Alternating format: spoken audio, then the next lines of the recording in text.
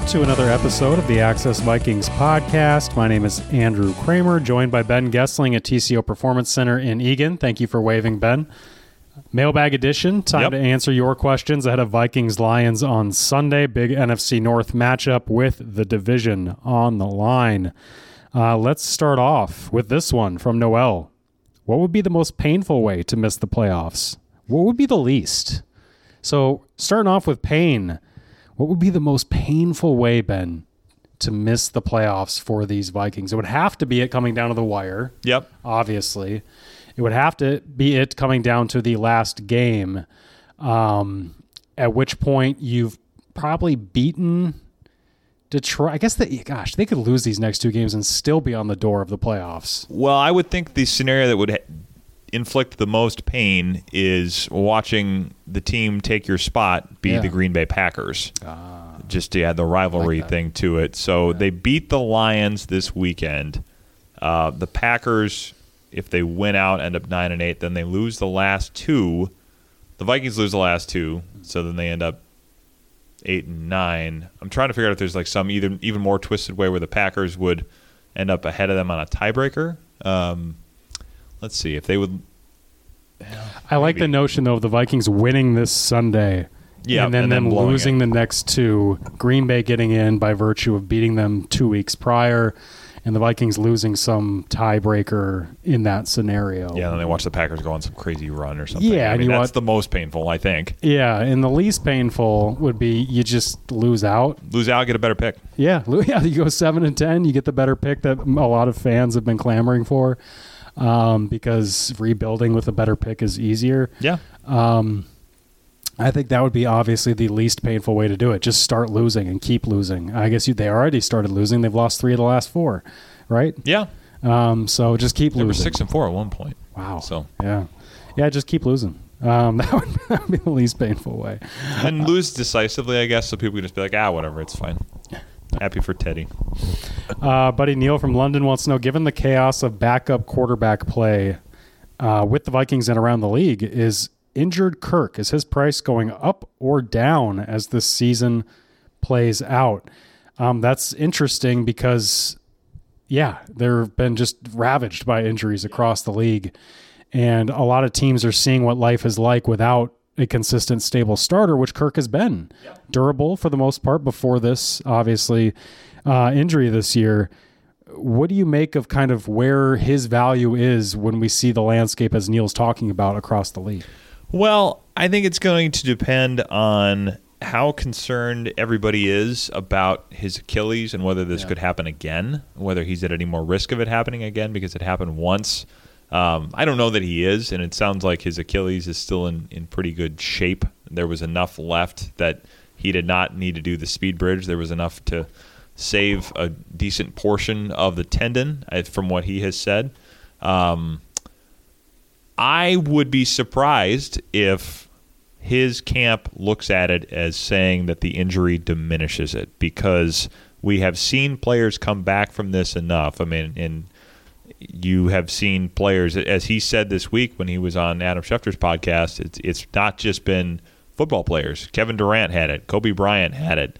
A lot of athletes in other sports have come back from this, and a lot of basketball players, for obvious reasons. That's a sport that would put a lot of stress on your Achilles with all the cutting and jumping and landing and all that kind of stuff. But I would think, if he is looking at that, hey, Kobe Bryant came back from this. Was he less of a player? Was he worth less? No. You don't need to diminish then my value. He's not saying he thinks he's Kobe Bryant, but I think he would say examples like that prove that you can come back from this and still be the player you were before. I would not think that his camp would look at it as a reason to diminish the value. The question will be, I think, 2 things. How many other suitors are there for a 36-year-old quarterback in August who is not the most mobile quarterback, never has been, probably isn't going to be coming out of this? Like, how many places does he realistically have? Atlanta probably makes some sense. We threw out, and I don't think it'll happen because of Justin Fields, or they'll go a younger route. It wouldn't make a ton of sense from where they are, but he has familiar coaches in Chicago. I don't think that's impossible to find a fit there. I think it'd be a little odd. San Francisco was the obvious. So is there a team that wants him, and then does he say, if the Vikings come to him and say, hey, we want to do it, but not at the top dollar, does he say, you know what, I want to end my career here. I've said that. I've made enough money. I'm going to take a little bit less. You can get JJ signed. You can get Darisaw signed. Maybe have some money to work with and improve the team. And then, it's legacy time. Try to go make a run, get to a Super Bowl, and you ride off into the sunset off of that. Grand Casino would like to take a moment and salute the true football fan. The passion, the hope, the anticipation, that incomparable feeling of winning. Grand Casino would also like to take a moment to remind you that you can find all that anticipation, thrill, and winning at Grand Casino. Grand Casino. Let your story begin. We shouldn't overlook the timing of his injury when we're talking about the value either, because the value discussions will start happening at the combine. End of February, middle of February, at which point he will be 5 months removed. Yeah, four, almost 4. It was October 28th, 29th that it happened. It's probably enough time to have some examples for how he's doing in his recovery. Mm-hmm. And, I would imagine that this is going to be far enough along where he could show people where he's at. Yep. I fully expect that will be the case based on people I've talked to. I think they will go to the combine ready to show teams, hey, he's this far along, he's healthy, he's going to be healthy. You don't have to view this as a huge risk. Yeah, so that's a big part of it too, of at least being able to show that. He was playing incredibly well. I saw somewhere that he's still leading the NFL in passing touchdowns per game. It might have even been passing yards per game. The efficiency stats that he had been establishing are still some that are near the top of the league in terms of volume and what he was doing. And obviously they're a pass-heavy offense. A lot was being put on him, but he was thriving with that and doing well even without Justin Jefferson in some of those moments there right before the injury. So go ahead. We've said it a million times. It broke down last offseason because he wanted 2025 guaranteed, and the Vikings did not want to do it. They were willing to do 2023 and 2024, but they did not want to guarantee a third season out for a guy who's 35 years old at that point. Yeah. Was the reason for that age 37? I've heard that a little bit, or is the reason for that it's 3 years out? Because we've heard Kwesi Adolfo-Mensah talk about, not wanting to mortgage yourself that far out. So is the fact now that age 37 would only be 2 years out, would they say, okay, we can do this for 2 years. This is less of a concern now that we're a little closer to it. That's an interesting question from their perspective too. It is. It'll be fascinating to see too how when the musical chairs of quarterbacks in the NFL get filled up, who's still looking around for one like Kirk Cousins. And how could that change things? Because as we saw once upon a time, he leveraged the Jets. Yeah, he did. Into a better offer with the Vikings. Maybe, no. I was going to say maybe he'll do that again, but nope. We got a question Aaron here Rodgers is there. About Marcus Davenport. Says, greetings from Mexico. Do we have an update on Marcus Davenport? Kevin O'Connell was actually just asked today. He was. About Marcus, who remains on injured reserve. What did Kevin say? He said that I think that they're hopeful to get him back. It was a lot of hedging that did not make me think that it's imminent to get him back. Basically said that he's continuing to work through it. It's kind of a week-to-week thing. He has progressed pretty well through the rehab. What that looks like as far as when we could possibly open his window and maybe get him back, we're getting later into the season, and hopefully we can get him back at some point. I can't tell you right now when that's going to be. These injuries can be tricky throughout the beginning and really getting on the way back to where you feel like you can go out there. So I wouldn't bank on it. That was a whole lot of nothing. Yeah, but I do think you start to see people's tendencies when in the way they answer certain questions. When there is a player that they're confident they're going to get back, he talks about him differently. Yes. There's like we think we have a pretty good chance. He's not afraid when there is a player that they're optimistic about to say that they're optimistic about the guy having a good chance to play. He did not do that here. And that leads me to believe we don't know, and we don't know. So if I had to guess, I would guess we're not going to see Marcus Davenport play for the Vikings again. That's my guess. It's not a report. It's just a guess. No, and that I would have the same guess. And when you say again, I would. We didn't see him play much. Yeah, sorry. No, it's not that so much as again. I would think means after this season as well. Oh, sure. I would be surprised. Yeah, why would they? Yeah, I would be surprised if they brought him back. Yeah, why would they? You haven't got a whole lot for the money there with him, and injuries have followed him from New Orleans to Minnesota. So some guys just can't stay. And some guys just can't stay healthy too.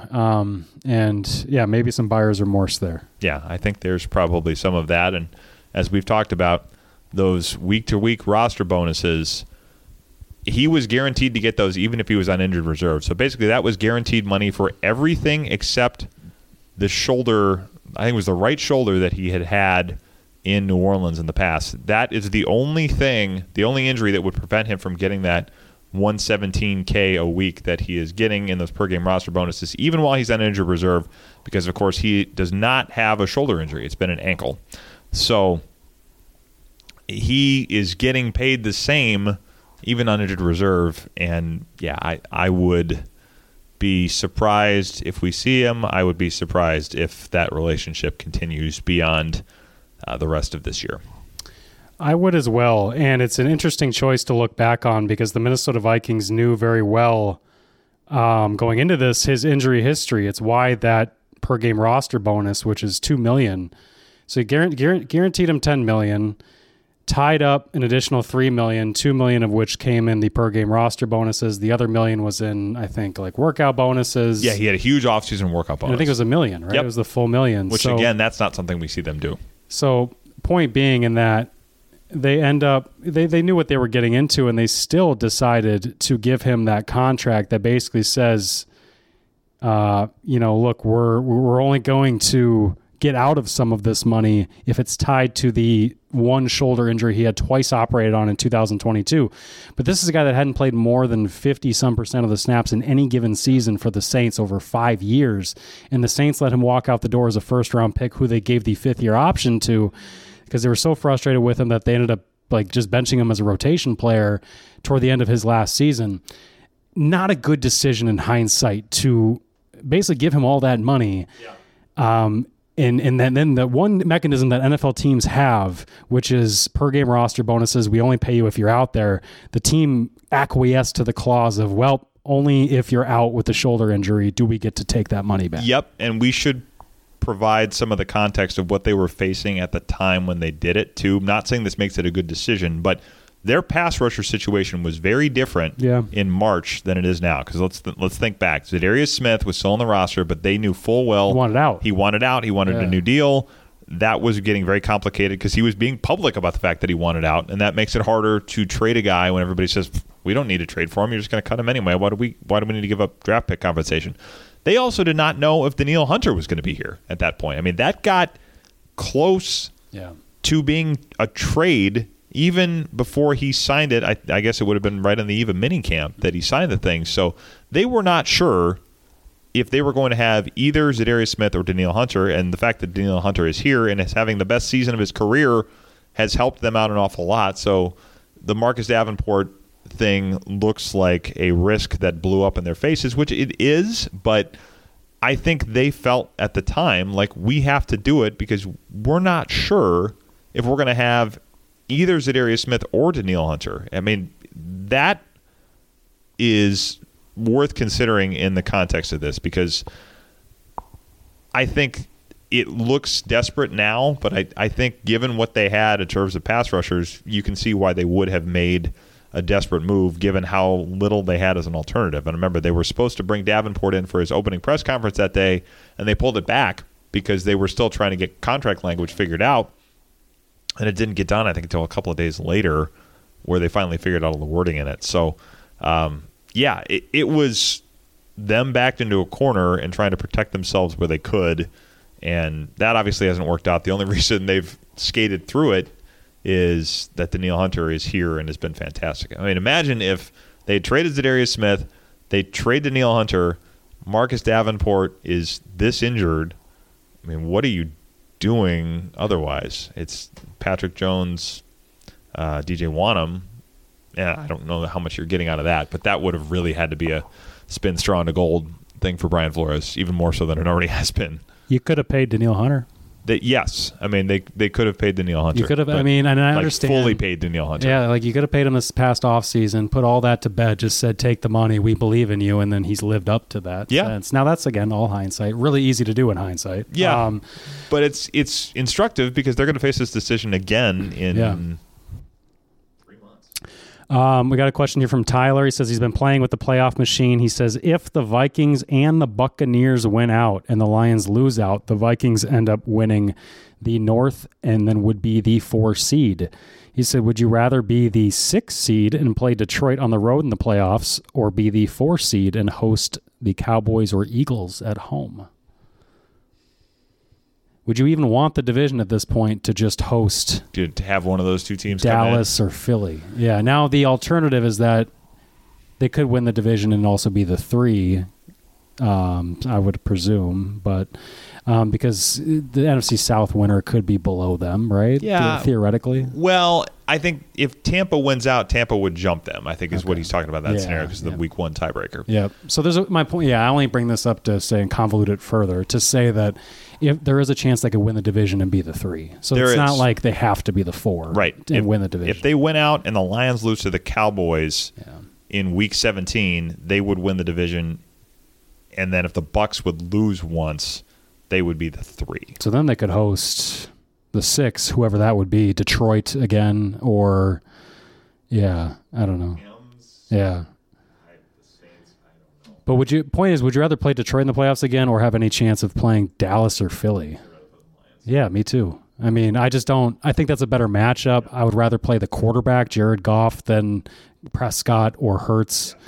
I'd rather, and I think I'd even rather play a team a third time in a series than have to play Philly a second time or Dallas a first time.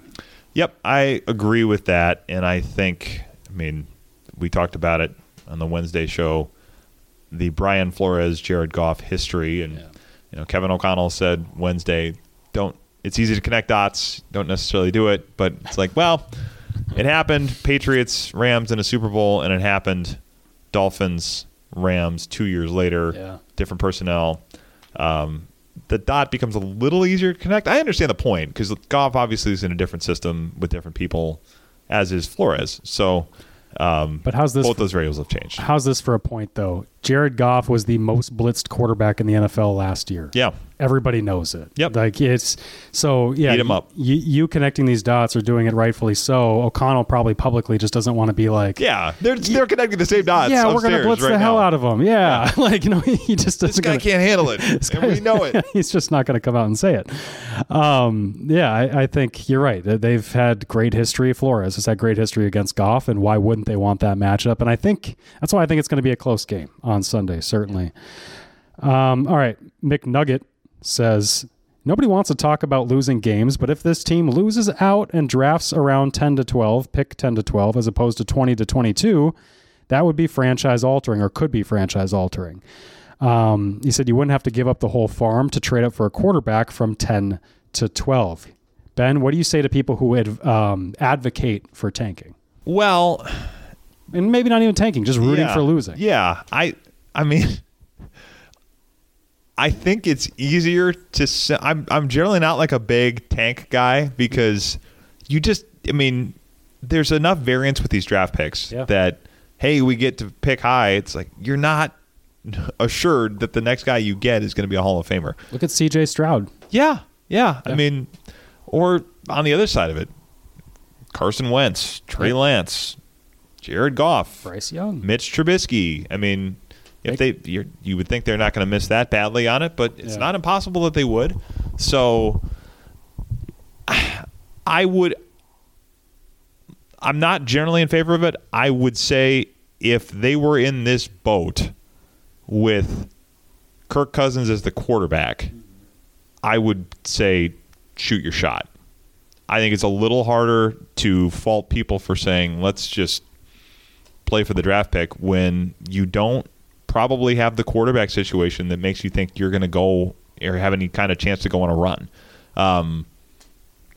I can understand that thought process a little bit because it would change things if they're picking, say, 10th, and you feel like you can either move up to get one of those quarterbacks or you feel like there's still one at 10 that, or maybe even 6 or 7 that you feel good about. It gets tricky when there's going to possibly be so much of the top 10 tied up in the NFC North, where the Bears are going to have these picks. The Packers could be picking that high. Finding trade partners for, hey, we want to go draft a franchise quarterback that could alter the shape of this division for the next 10 years, both for us and for you if you're playing against him. What do you think of a deal? I think it's a little different than, hey, we want a wide receiver and you're trading back because you have guys on your draft board. I mean, Kwesi's not going to call in the favor with Gutekunst. Like, hey, come on. I can't see it. And is Ryan Poles going to do it? Also, I mean, yeah, Green Bay won't be high enough probably to take. No, it'd be Chicago. Yeah, but it's still Green Bay may be in the top 10. Yeah. Although I guess if they lose out, then the Packers would go behind them too. I think the quarterback thing gets a little trickier just given the number of high picks that could be in the NFC North. But it's also really hard to kind of sort out the draft strategy or the draft order in week 15 or wherever we are when there are so many teams just bunched up from 6-8 to 8-6 at this point. Yeah, the only advice I have for fans is I don't feel bad if you're rooting for losing because, as you said, Nick Mullins probably isn't taking you to the promised land. If this were Josh Dobbs continuing the magic from the Falcons and Saints games and you thought, boy, this is a player that has been new discovered and the NFL didn't see him coming and this maybe is something, the start of something, then sure, you would be rooting for that to continue on. But I don't think this Nick Mullins-led offense is going to pull a Nick Foles and lead him to the Super Bowl. I don't think this Vikings team is equipped the way that Eagles team was either for the Super Bowl or any backup quarterback-led team that has made a Super Bowl before, like the Ravens or whatever. I just don't think that. Yeah, I don't think they're there. And I think the development and the success stories of the Ivan Paces and the Josh Metellises and Caleb Evans, if you want to go that far, like can't buy them probably. Yeah, those have already been written, and those are already successes, even if you lose out. And those moments, those growing moments, have already happened. And you could argue that losing would, spurn some of that development if those players don't want to taste that or feel that again. So, I think there's nothing wrong with rooting for losing at this point because, yeah, you've seen San Francisco. I know they beat them, but that was with Kirk Cousins and it was without some key pieces on San Francisco. Without Debo, without Trent Williams. Yeah, I don't want to. If I'm this Vikings team, I don't want any part of Dallas, San Fran, even Philly with how vulnerable they looked on one sick game from Jalen Hurts. I guess they've lost some other games too, but yeah, I don't know. I just don't think this team's going anywhere. I think they need some better talent. I think they just need more, blue chip talent, as they say. And then I think they could kind of regroup and go from there. Yeah. And maybe if you lose, maybe Brian Flores is staying. Well, yes. I mean, there's that piece of it. And then if they were to go on a run next year that gets Brian Flores a job, they get a pick for Brian Flores if he leaves after 24. They do not get one if he leaves after 23. If it's a minority candidate that gets a head coaching job, he has to stay 2 years for you to get the compensatory pick under that new rule. So there's that if you want to throw it in the equation. But I think a lot of this comes down to, what they're going to do at the end of the year is sit down, and they did it last year. And we saw what their answer was based on the fact they got rid of guys like Eric Kendricks and Adam Thielen. Their process is going to be sitting down and saying, how good are we really? Yeah. Obviously, they looked at it last year and said, we weren't as good as our record showed. And we all kind of said it, and I think behind closed doors, they admitted that to themselves. Yeah. They were doing that early in the season when they decided to stay in, when they decided not to trade guys away to keep the team together. They felt like this is going in the right direction, and I think that's been a defensible decision by the fact that they've gone 3-3 without Kirk Cousins, and they got themselves back to. I mean, they're 6-3 since that 1-4 start. So their process is going to be sitting down and trying to peer beyond the record and whatever narratives may come with it, and say, how good are we really? How close are we really? And then make your decisions accordingly. That is, I think, a tricky thing, but I do think there are people in the front office, whether it's Kwesi Adolfo-Mensah, Kevin O'Connell, not in the front office, but the head coach, certainly a big voice in these decisions, the scouting department. I think a lot of people look at this and say, I think they look at it with pretty clear eyes in terms of where the blue chip talent is or where it's not, and what they need to do to get there. I don't think anybody is, and we've said this before, I think with the previous regime sometimes there was a little bit of this Pollyannish thinking sometimes where it's, well, we're going to fix the things that went wrong, and the things that went right are going to go right again, and we're off to the races. I don't know that Kwesi thinks that way. I think the probabilistic thinking allows him to say, well, yeah, we had this thing go right, but odds are it's not going to go the same way again. And let's not just assume that, oh, yeah, we got that problem figured out, and we'll just go figure out the other ones and we're good. I don't think that's how they think. And I think the fact that they have as many decisions to make as they do and as many holes to fill as they do, I expect they'll approach that with pretty clear eyes. Clear eyes, full hearts. We will talk to you guys. Could help to lose. Could lose. We'll talk to you guys next time. Right after we trademark that phrase. Sunday from US Bank Stadium. Please check out all of our work at StarTribune.com.